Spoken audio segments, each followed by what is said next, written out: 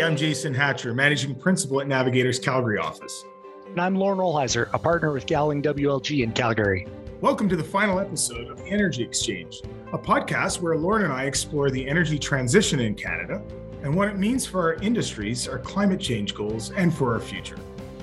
On our final episode, we've invited Kevin Birn, Vice President, Commodity Insights, GHG Emissions Coordination, and Chief Analyst, Canadian Oil Markets at S&P Global. He helped provide some perspective on the energy industry and what we can expect to see in the future. Kevin is responsible for a team of greenhouse gas experts tasked with advancing GHG emissions quantification and ensuring consistency in estimation across S&P's Global Commodity Insights businesses. In this role, Kevin provides strategic guidance on energy-related GHG emissions, strategy, and research. Kevin is an established thought leader on the Canadian oil market and serves as the chief analyst for the Canadian oil market. Well, welcome, Kevin. It's great to have you. Thanks for having me. So, Kevin, you've been doing a whole bunch of media lately. And in fact, I think you had an op-ed in the last few weeks here in Calgary. I would love to hear from your vantage point, with obviously the horrible events that are unfolding in Ukraine and Eastern Europe and the implications on supply. Maybe just off the top here, give us a lay of the land if you see what's changed in the last couple of months and what are the implications for this new dialogue around energy security and how it's going to impact Canadian oil sands. Sure, I can definitely try. I don't think we're in months of measuring this yet, and we're still in weeks. I think you referenced the point, which is the one why we're having this conversation, is this really really significant change in global behavior with Russia invading Ukraine. And a realization from most countries that energy security really does matter. And I think this is really coming to the head because Russia, and I hate these terms, but Russia, for all definitions, is an energy superpower. It is, top tier global oil producer. It's the single largest source of natural gas used in Europe. So there's this concern about the stability of supply back into the equation, in particular, security of supply coming from Russia and the ability to continue to purchase oil and gas from Russia, and a desire not to purchase, frankly, oil and gas from Russia. Yeah, and Kevin, I think those are the two paths I kind of want to build out a little bit, because the things I've been hearing a lot of are, I'll use the phrase bemoaning of a underinvestment in oil, natural gas, and energy infrastructure. But I think that's just as prominent is a bemoaning of inadequate progress being made on renewables. And so I think there's a lot of second guessing, I suppose, about what we have or haven't been doing in respect of energy policy, locally and nationally and internationally. And I'm a little curious about what you're hearing or what your views are in respect of kind of the either or and associated with this. And what I mean when I say that is, I think the realization is short term, it's got to be oil and gas, fossil fuels. But even saying that is an odd thing to say, in that it is a capital intensive business. It requires a lot of planning and a lot of work to change the supply dynamics.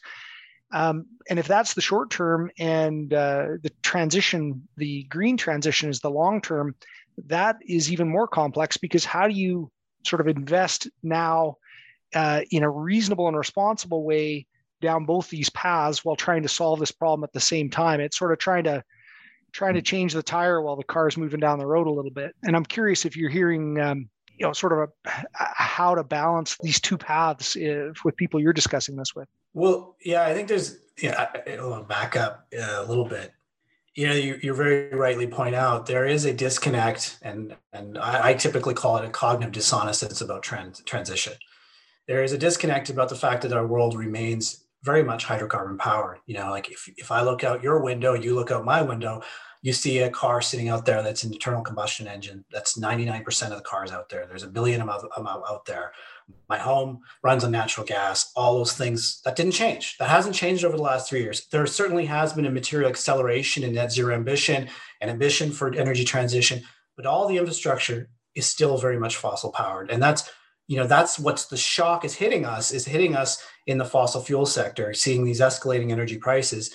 And people, you've got one camp going, aha, I told you, these things are important. We should have been paying attention to them. And the other camp going, aha, no, I told you we should be getting off them and we'll be more energy secure with renewables. they're both right to some degree, but there's a temporal gap between being right here. Right in the here and now, we need those things to, basically avoid or ensure that we have adequacy, an affordable price. High energy prices, even at these levels, people may think they're great for the upstream sector. And that's the perception. They're going to have really great bottom lines. They're not great in the real grand scheme of things, because they cause inflation. Everything we use and everything we consume, even from the apple in the grocery store to even the water that comes through my pipe, uses energy. And so high energy prices can increase the cost of everything. We live in a very privileged part of the world where we have a little bit more disposable income than a lot of other people. Now, that's not universally true about everybody, but you think about a developing nation, you just have less to do more with. And so it can really crib economic growth and all those other things that you need to get these economies going, coming out of COVID as well. The other side of this is, and we're seeing this now, is a doubling down on transition, particularly from Europe, as they see a need to get away from their dependency on Russia. So energy transition isn't going away. Parts of the world are going to accelerate. Other parts are not necessarily going to change. Certainly the US is going to be looking to their upstream sector to produce more oil, and I think we're seeing that as well. But in Europe, we're seeing doubling down on transition to try to bring forward those renewables that would reduce their dependence on Russia, but they still need hydrocarbons today. Yeah, a couple of things there I'd like to unpack, Kevin, that you struck on that really jumped out at me. And when you talk about the notion of this increase in oil prices, I think there'd be a surprise in the rest of Canada, outside of where we live in Alberta and those associated with the industry, that there isn't a great celebration. People aren't here like Scrooge McDuck counting their dollar bills. In fact, there's great concern about the price of oil and concern that it's getting too high. And, it kind of goes to this idea that we've talked a little bit about on our podcast about how well the oil and gas sector in Canada is telling their story, both nationally here and internationally abroad. The other thing I think the Canadians would find surprising is just how much dialogue there is around transition and transformation. Those are slightly maybe different things, but we can get into that as well. But you go down to one of the largest oil shows and conferences in the world at CERAWeek a number of weeks ago in Houston. And the theme and the agenda could have been at an environmental conference or at the Globe conference that we'll see coming up in Vancouver in a couple of weeks. And I'm not sure Canadians appreciate what the focus of this industry is on right now. And it is about managing that supply, so we manage the cost, but also on that transition. I think you're right. I think one thing that we've saw in the last 36 months is really an acceleration in interest in broader society. A lot of people pointed to government for energy transition kind of policies, but society, first of all, governments are a manifestation of the people, generally speaking. Not, there's a few countries that we talked about earlier, but may not always be the case. But in democracies, that's certainly the case. And the governments are acting on societal pressures and interests. And that's true in the oil and gas sector. What we see is, and this is why you see so much interest around words like disclosure and greenhouse gas intensity production, is because what's happening is the upstream sector and the oil and gas value chain as a whole is being asked to compete on carbon. Right. So we now want to make choices in terms of, it's almost like printing the calorie count on the side of a Coke bottle. People want to make those choices in the fuels that they're going to use today. And if that's the case, if they're going to be asked to compete on carbon, the upstream sector and the oil and gas companies generally are some of the most competitive companies on the planet. They're doubling down and figuring out how we're going to improve our competitiveness on emissions, if that's the imperative. And so I think you rightly cite CERAWeek, that is, paramount for these companies is how do we position ourselves to make realistic, pragmatic statements of ambition, but also then actually deliver and execute on them and doing what society wants us to do, because we know we're going to be rated and ranked by how we perform against them. And so you'll see that permeate every sort of discussion when you talk about oil and gas companies, including the oil sands. And oil sands have been at this for probably longer than most, because there's been a heightened amount of scrutiny in the oil sands emissions profile.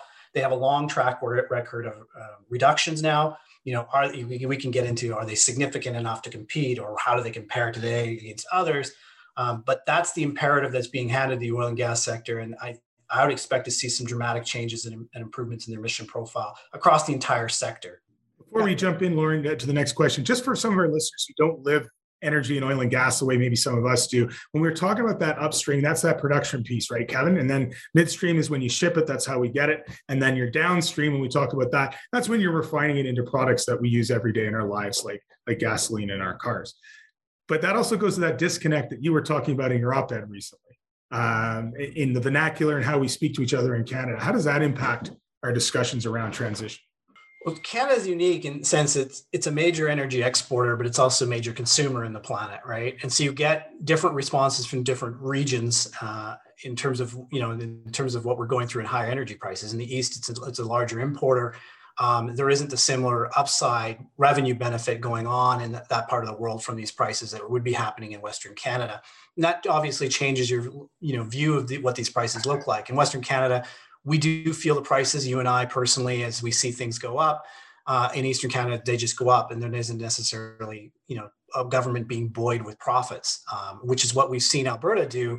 It's enabled them to do things, frankly, that other provinces are not going to be able to do, such as they've cut the tax at the pump to try to soften the impact of these higher prices, and they're also talking about giving rebates to homes to offset some of the heating costs associated with it. And they're able to do this because they're benefiting from the high energy prices, so they're trying to blunt the impact to the consumers. That's not something that's necessarily in the same realm of possible in regions that are more are not energy exporters but energy consumers on the balance. You also hit on another thing. In Canada, we're a major energy producer, but most of what we produce isn't consumed here. Almost all of it is actually exported, and it's consumed by our neighbors to the south. And we've become, and I think this is probably worth conversation south of the border as well as on our side of the border. We've become the United States' largest source of supply. We've been that way for a long time, but we're now 60% of their foreign imports. That's huge. And the United States became Canada's largest source of supply. And we've had this for about 10 years, I'd say, a very good sense of energy abundance. And I think, rightfully so, because we've been flush with all forms of energy. But we haven't really been thinking hard and long about energy security until this most recent crisis really threw it in our face. Yeah, and maybe just to pick up on energy security a bit, I think some words that I think are somewhat helpful to frame thoughts around all of this. ESG, environmental social governance, has been a real touchstone for quite some time now. And I think that's kind of a fuzzy, or has been somewhat of a fuzzy concept. It kind of depends who you ask. And I think it's really coming into focus to a greater extent, where the social and governance part, environmental, I think, is pretty clear. It's carbon and emissions. That I don't think has changed. But what does social and governance mean? I think the stability piece of it, for social stability and inflation impacts on people, and governance/security, I think are really coming to the fore. So I think we're getting a lot more benefit. And I feel like I say this every time we get together, Jason and I get together and chat, is what we want to do is talk in a realistic way about energy. And I think we do that, although I do try to catch myself from being overly optimistic. And some of this optimism that I think I might have is that we're going to maybe start moving past some of the finger pointing and some of the demonization and some of the coulda, shoulda, woulda. And people are going to start getting a little more serious about, with having ESG come into focus in a more practical way, based on sort of this shock to event in Europe, inflationary issues that we'd had before then, which are being exacerbated now. And I think it's bringing home to people is like this finger pointing, this dithering, this a lot of talk and not enough investment. It's time to put that away, and it's time to get serious about doing real things. I guess what I'm interested in hearing you sort of provide your perspective on is how you see those conversations taking place with the people that you interact with. I mean, people that are in industry and trying to make it run today, but also advancing industry and working on the transition that we think is coming concurrent with our present needs. Yeah, I think you hit on a bunch of really good points. I think I'd start by saying we touched into this really early on about high energy prices, and they're not good for everybody. They're generally not good for everybody, right? There's a sweet spot for energy prices, and then there's too low, and then there's too high, right? And I think one thing that we didn't really talk about is, the negative impacts of high energy prices is it's destabilizing. It makes it very hard for governments to maintain policy stability, and when they have to try to respond to offset the costs of energy or worry about the affordability and people's quality of life. And this is where I got into the definition when I wrote about it last week. about energy security, it's kind of this junk word. We all use it, but we don't really think about what it means to us as individuals. And certainly a lot of people are thinking a lot about it when they go to the pump now and they see $2. But that isn't really the full story of energy security. It's about, adequacy, so security, which we've certainly had re-injected in this conversation in your ESG metrics, right? I mean, we're looking at that to have a more rounded out conversation about that. It's about affordability. So if we can't afford it, that's a problem. And if it chews into our quality of life, it's a problem. And it's also about environmental sustainability. So in my sense, my view is energy security is very much aligned with the environmental social governance metrics. It's about preserving our quality of life, both from an environmental point of view, which is, we can't live without the environment, but also in the sense of balancing our needs for affordability and accessibility of energy. So we feel secure in our ability to spend money on other things, frankly, and prioritize other projects that are required. So I think those are kind of some key points. You covered quite a lot of ground in your statement there. But to your original question, the conversations we're having, I'm not, I think there is, I won't name the name, but there's a really good politician I got to spend some time with a couple of years ago. And he said, there's 20% that are build everything everywhere, no matter what, and don't care about anything. There's 20% that build nothing anywhere, anytime, any place. And he's like, and then there's the remaining 60%, and that's who you need to target. And they're the reasonable middle or the pragmatic middle. And if you're honest and you're transparent, Canadians will make the right choice. And I think that's generally true. And what we tend to see is these two pillars arguing with each other rather than where most of the Canadians are. And I think most Canadians recognize the importance of energy security. Certainly it's been amplified, and they're ready to have that conversation. Not just the conversation in relation to what's going on in Europe and the really tragic events in Ukraine, but also the conversation about how do we ensure the adequacy of upstream supply or investment to ensure that upstream supply from hydrocarbons is there to meet demand in an affordable and an adequate framework so we can have the quality of life we want while we go through the transition. The opposite is if we don't make those choices and we don't allow those investments to happen, we end up in a lot more volatile and a lot higher price track that slows everything down. Well, a piece about that pragmatic middle that I think is changing, and I think now I'm for different reasons, which is costing has always been a relevant factor. And I wouldn't say it's no longer relevant, but I just think people's thoughts on it have evolved somewhat. So through the an extended period of low interest rates and low inflationary issues, and I think costs have been sensitive. People are always sensitive to costs, but I just don't think it's been the priority issue. And I think the pandemic, with all the pandemic spending that took place, my read on it is it was viewed to be the right thing to do because it's necessary. Because this pandemic is hopefully a once in a lifetime event, and it's like, well, listen, I don't love it, but that's the way it goes. So we got to do what needs to be done, and that's now been followed up with significant inflationary pressures and the issues in Europe. And I think people. I think the pragmatic middle is reacting in a somewhat similar way, which is, well, again, I don't want inflationary issues, but I recognize there's costs that need to be paid associated with having secure, stable, reliable energy. And if that's going to mean that I'm going to wind up paying more, which I don't like, but I think the pragmatic middle is kind of softening on the view of this is just a thing that has to be done. I don't need to like it. I didn't like the pandemic. I don't like conflict in Europe. There's a lot of things I don't like, but some stuff has to be done. And the transition is one of those. And I think that is kind of opening up some room. Jason, this is sort of more for your side of the ledger for sure than mine, opens up some room in the political space to say, listen, folks, this is just the way it is. It's going to cost, it's going to take time and money, but we've got to get at it.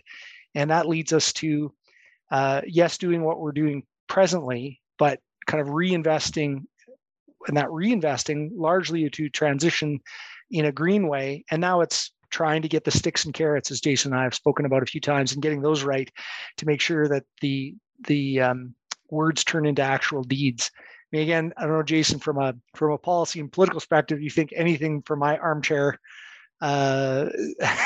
communications and public relations makes sense, but I do think the pragmatic middle is softening to, or maybe just reluctantly accepting that there's a change in the cost structure coming.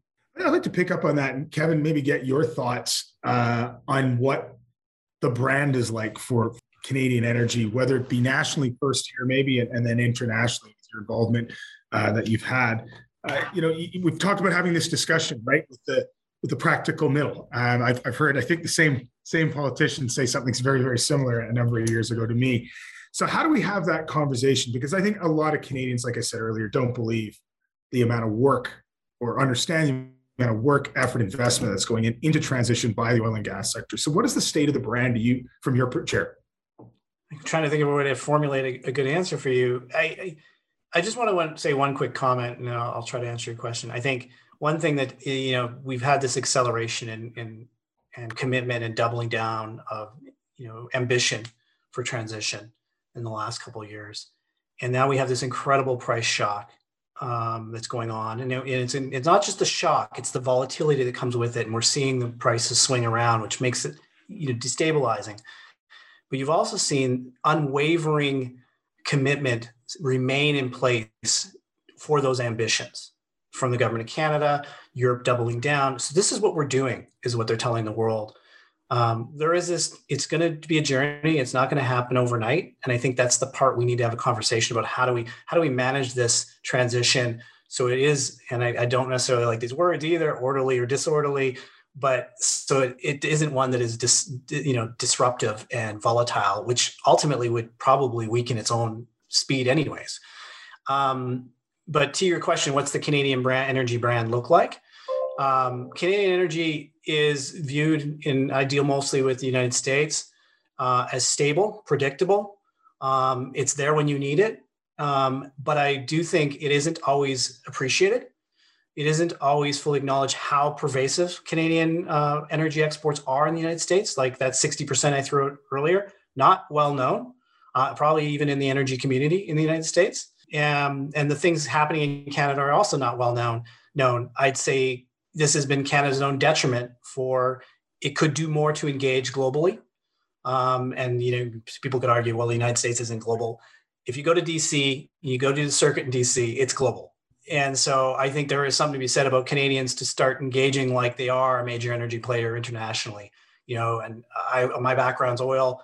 It's, we can debate whether it's fifth or fourth largest producer in the world. That's a significant role. 5% of global supply. It's a pillar. And Canadians need to start acting like that internationally and engaging and traveling and doing that part and building those relationships. I think that's a good. Well, and where do we want our supply to come from, right? Do we want it to come from a country like Canada that has very high environmental, social, and governance standards? Or what's surprising to me is in the discussion in the U.S. right now, when they're looking at increased supply, there are countries like Venezuela that come tip of tongue, not Canada. In fact, Canada wasn't in the first two or three that I heard the Secretary of State refer to. Well, that was shocking. But they don't worry about Canada. They don't have to worry about Canada delivering supply to them. So if they're looking at the world, where can I get an incremental barrel? I don't necessarily agree from a social and governance perspective. We want to go back to ESG metrics, but they're looking for places that could incrementally ramp up in very short order, right? And so that brings to mind Venezuela. There's a lot of latent capacity that's fallen off. I don't think it's a short order one in my mind, given the lack of human capital that the human capital is left. Iran's another one. There's places around the world that are not, the sunny spots you want to go spend holidays right now that do produce oil. And we've forgotten about that in this conversation. And so you're getting to my point. Canada wasn't on the list because it is a steady, stable source of supply. They trust it will be there. Maybe it should have been just out of, that head nod of that cap kind of thing. But in some sense, the United States knows we're there. But should we be part of that conversation? Yeah. If we were more engaged, would we? Probably.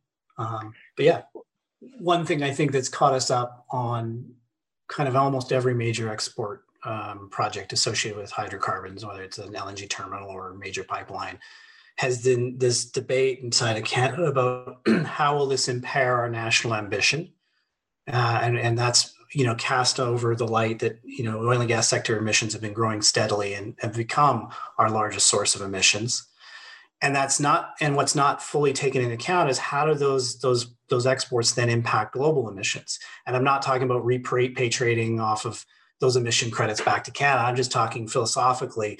We should take that into account. A lot of the LNG export go to this gas to coal competition. We're displacing gas. I don't really necessarily buy into that argument, but I do buy into gas on gas competition. And there is this, and although I don't buy it, there is something to be said about not building another coal plant in China as well. It's a positive to society. When I look at the LNG value chain coming out of Canada for gas on gas competition, you do have the potential to have a molecule that is lower carbon intensity than other molecules being delivered to Asia. And so now you have to think about, well, if I build this terminal, am I doing something to net benefit society in reducing emissions, both first from coal and then from the gas on gas, which I think is a more valid competition basis today. And we have to square that. We never did. And that makes it hard. And in a country like Canada, we're relatively small with a very clean power sector. And that leaves you don't have the same amount of levers to pull, whereas the United States has been able to achieve, most of the reductions have come from coal to gas switching in the United States. So it's a different beast. And it makes it very hard. And it really has been Canada's challenge. If you look at our ambition, our absolute emissions have not really moved materially for a number of years because of that challenge of growing value in our energy export commodities, but also then accompanying it with emissions. And that's been pushing back or offsetting gains elsewhere, or reductions elsewhere. We kind of started to nibble up against the pressure oil and gas companies are under, but I think on the whole pressure to be part of the change, but not really sure how to do that and be responsible to shareholders. But I think you might say that there's more to it than simply that pressure, which is the internal pressures that, how do we go about this? But maybe, what do you think, or what are your views of the current pressures and competing objectives that the oil and gas companies have to address nowadays?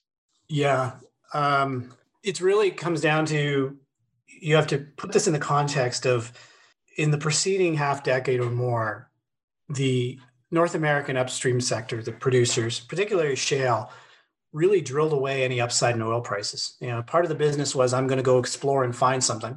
And if I find something, the oil prices will eventually be cyclical and go up and I'll make lots of money, or I'll sell it to someone else and they'll produce it. And that was kind of the business model. But what happened was shale was so prolific. It not only was able to meet growing demand in terms of as it was growing production, it even began to exceed it. Coupled with things like oil sands together, they started to overwhelm the oil market. And that got us into this period of really malaise prices for the last half decade, basically since 2015. And the financial community lost interest. Your value proposition vanished. There's going to be no upside for your business. And so it shifted the mentality in the upstream sector, these producers of oil and gas, to one of exploration and production growth being a metric of value, to returning or cash flow becoming the metric of value. And you're seeing all the CEOs talk about value now, ROIs and those sorts of languages. And so that the paramount pressure is to return cash. There's different ways they can return cash. They can increase dividends. That's always a slippery slope. You don't want to increase it too much because you get married to it. You can pay down debt, so you improve your margins that way, or you can buy back your share and increase your valuation that way. And they're doing all of that. They're absolutely doing that. But they're doing that in the lens of financial communities return cash, but the financial community is also asking to prioritize decarbonization or improvement of competitiveness and identification or transparency on transition risk. And what's transition risk? Transition risk is really, to what degree have you thought about the way your future demand could be impacted from the energy transition, or to the degree at which you have thought about the potential impact on your bottom line of increasing carbon costs in some way or another. It's an oversimplification, but that's generally it. So you've got return cash, decarbonization, and within the decarbonization one, there's not a lot really, if you're a core producer of oil and gas, you can do. The first thing you can do is you can fix your assets, and they're all doing that, looking at efficiencies, improve their carbon intensity of output. They can start shifting your asset portfolio. So within a play, you can high grade where you drill in terms of shale. Like, I'm not going to drill over there, bore rock quality. By the way, emission intensity, the geologists get to be right. It's just a game of rock quality because it's a metric of productivity over emissions. And then the last thing is you can dilute it, which is you buy or move into something entirely new or different. And so you become more of a holistic energy company. We see all those levers being pulled to varying degrees based on your geography. European majors are much more into the going into renewables, where North America is much more improve the operation of my facilities and compete on carbon kind of thing. But there is a challenge for these upstream companies. I call it the Icarus moment. Like how far do you pivot to one of these strategies or the other? How far do you pivot to non-traditional fossil fuels before, why would I invest in you? I can go and invest in a renewable. Or how far do you pivot, or do you not pivot, right? So do you fly too close to the ocean? You fly too close to the sun. So trying to find a sweet spot where the investors respond to their behavior in terms of decarbonization, but also still returning significant cash flow. And we talked about this a little bit earlier, you have to maintain your production volumes too, especially if you're in something like shale, it has steep declines, which is quite different in the oil sands. It doesn't have that. So priorities are return cash, decarbonize, and maintain your production right now. Yeah, when I think about a waterfall graph of a company's production profile, and this is the lawyer oversimplifying the part that the business and science folks do, which is the bottom of the waterfall graph that stacks up your production, which declines down over time, can have long run green facilities layered in over time. So instead of reserve replacement, which has always been a thing that needs to be done, as you've kind of described, I mean, the companies all run on the production treadmill, and it's find and replace the reserves, and hopefully beyond what if you're not finding reserves beyond what you've produced, you've got a real problem. But that replacement of reserve model can be with long run green energy if it can be economically sustainable. And so when the investors are deciding which projects them are going to fund and they meet their rate of return requirements or not, maybe the way this measuring of metrics has been going nowadays makes it easier to say, let's start layering in. And I think, as I heard you talk, that's a little more acceptable or adopted model in Europe and less so in North America, but I suppose we might be transitioning that way, which is, I'm doing well here. I'm still on the production treadmill. It's just the production shift is going to have to happen internally. Again, my optimism might be showing through, but the timing associated with all the things going on in the world nowadays and the sticks and carrots that are out there and continuing to be offered by government, I think might help advance that a little more quickly in the next 10 years as has in comparison to the last 10 years. I think you're right. And stronger energy prices that we're seeing, although they're not entirely positive, will generate the cash flow for companies to diversify into alternative forms of energy. And I think that's always kind of been the thought for upstream oil and gas companies. You're going to have smaller producers that are going to be core and focus on core. And what I mean by core is continue to do what they've been doing and being successful at it.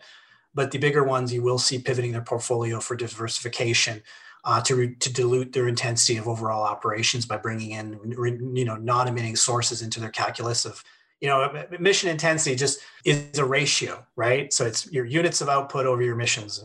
And so if you increase units outputs would have lower intensity, whether they come from generation of power from wind or from additional lower intensity fossil fuel production, doesn't matter. The corporate emission intensity falls. And so that's the game that they can play to align themselves with a net zero scenario or with a transition scenario. They're just all choosing different pace at which they're doing that. I do think when you look at North America, they're focusing on improvement of assets right now. Europeans are focusing more on that, dilution or investment in renewables, but they're all going to have to follow a similar trajectory over time. Right. And if you think about what price has done from 2014 to today, so take the last 8 years and wonder, well, why haven't they been doing it for the last 8 years? Well, when you're in a fight for survival, you can't prioritize it in that way. You're trying to get your ship righted. And again, high prices, though they can cause problems, they do solve other problems and create some more flexibility, which we might be entering that period where the correct combination of events is coming into focus that will allow the kind of development for a transition in a smoother way. But time will tell.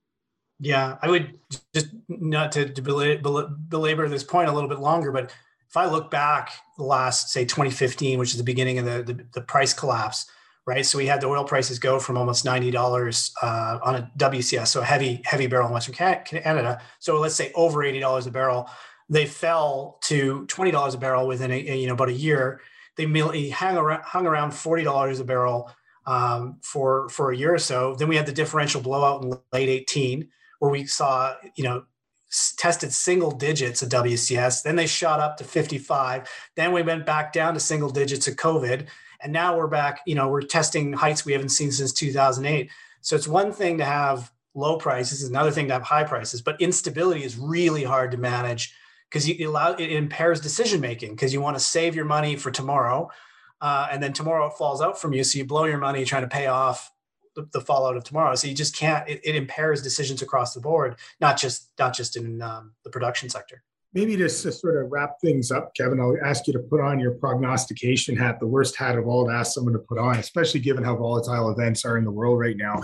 But let's look to 2030, maybe to 2035. And what do you sort of see kind of as your predictions? What horizon are you looking at for price fluctuation, where production's going to ramp up and maybe not ramp up, and what impact that might have on Canadian government policy? Well, there's the two aspects, right? There's the very short-term, immediate-term issues of what's going on right now, and then there's the longer-term aspect of which would weave in more of what happens on transition and to the degree that advances. I think in the short term, certainly, we've saw Western nations really choose to wage economic warfare over physical or direct confrontation. There's many reasons for that. At first, they sought to avoid impacting the energy exports. Now that's open season, and they're going after energy exports in Russia. Even if they hadn't gone after the energy exports coming out of Russia, it's almost impossible to manage that their energy exports. Imagine the energy exports wouldn't have been negatively impacted when you consider the loss of human capital and straight capital coming from the divestments of major oil and gas companies out of Russia. So you're going to need to backfill that. In the short term, you're going to see a lot of volatility in the market simply because of uncertainty about the stability of Russian supply and where it could go and degree where it could be impacted. Could it fall dramatically? Could it be blocked dramatically? How will trade flows be impacted?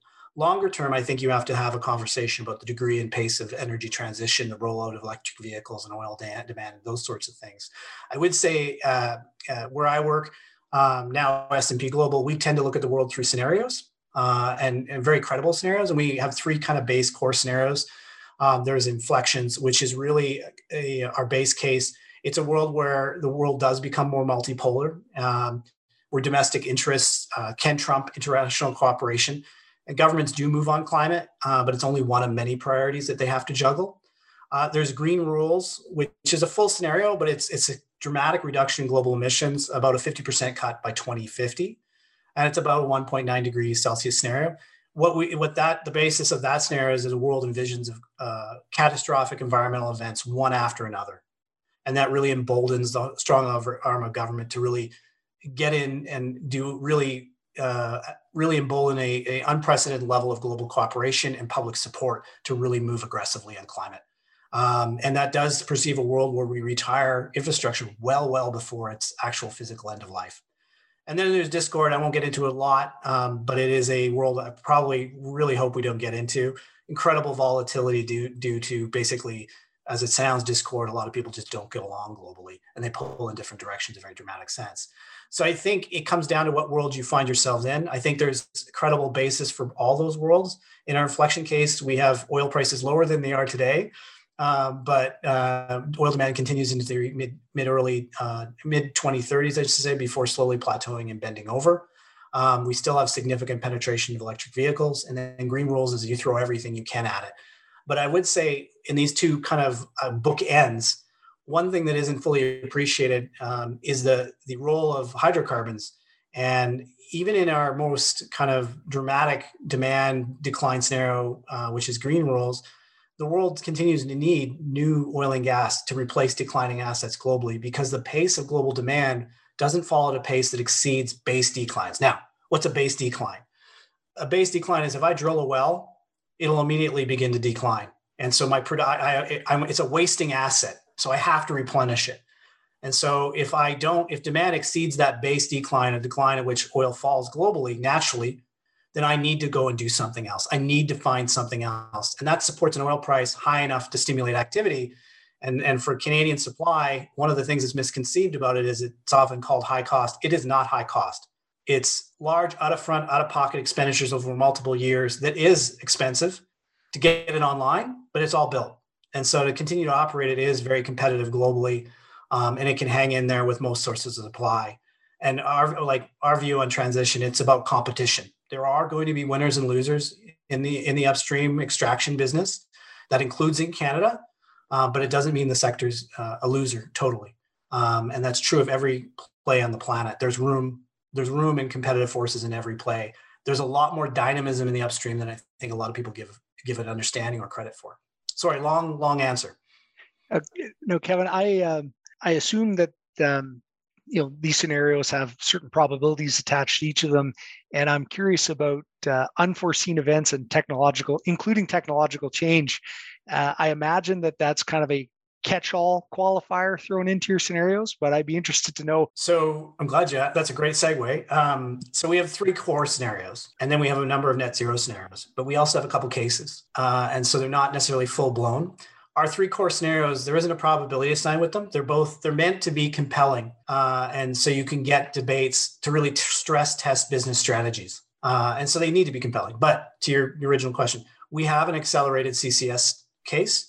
So where we try to see how much CCS is feasible to deploy and see what that could do to the world. And there is what we call a multi-tech scenario, which is really a accelerated technology scenario from, what could you really see happening from a pure technology standpoint to change the world?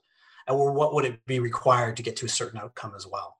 And so we do those analyses, and that allows our clients to contrast their version of the world, what they think is compelling or could happen, and try to find, these are meant to be strategic, find a path where you can be resilient amongst the vast majority.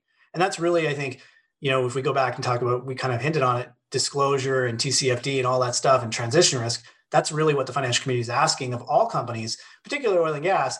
How can you be resilient in all these different scenarios? Not necessarily, I need you to believe you're going to be in one of these scenarios, but how are you resilient in all of them? No, that's very helpful. And it helps, at least in my mind, kind of clarify what investors and boards are thinking about in respect of building out their scenarios. What are the risks that we can monitor? How do we foresee them?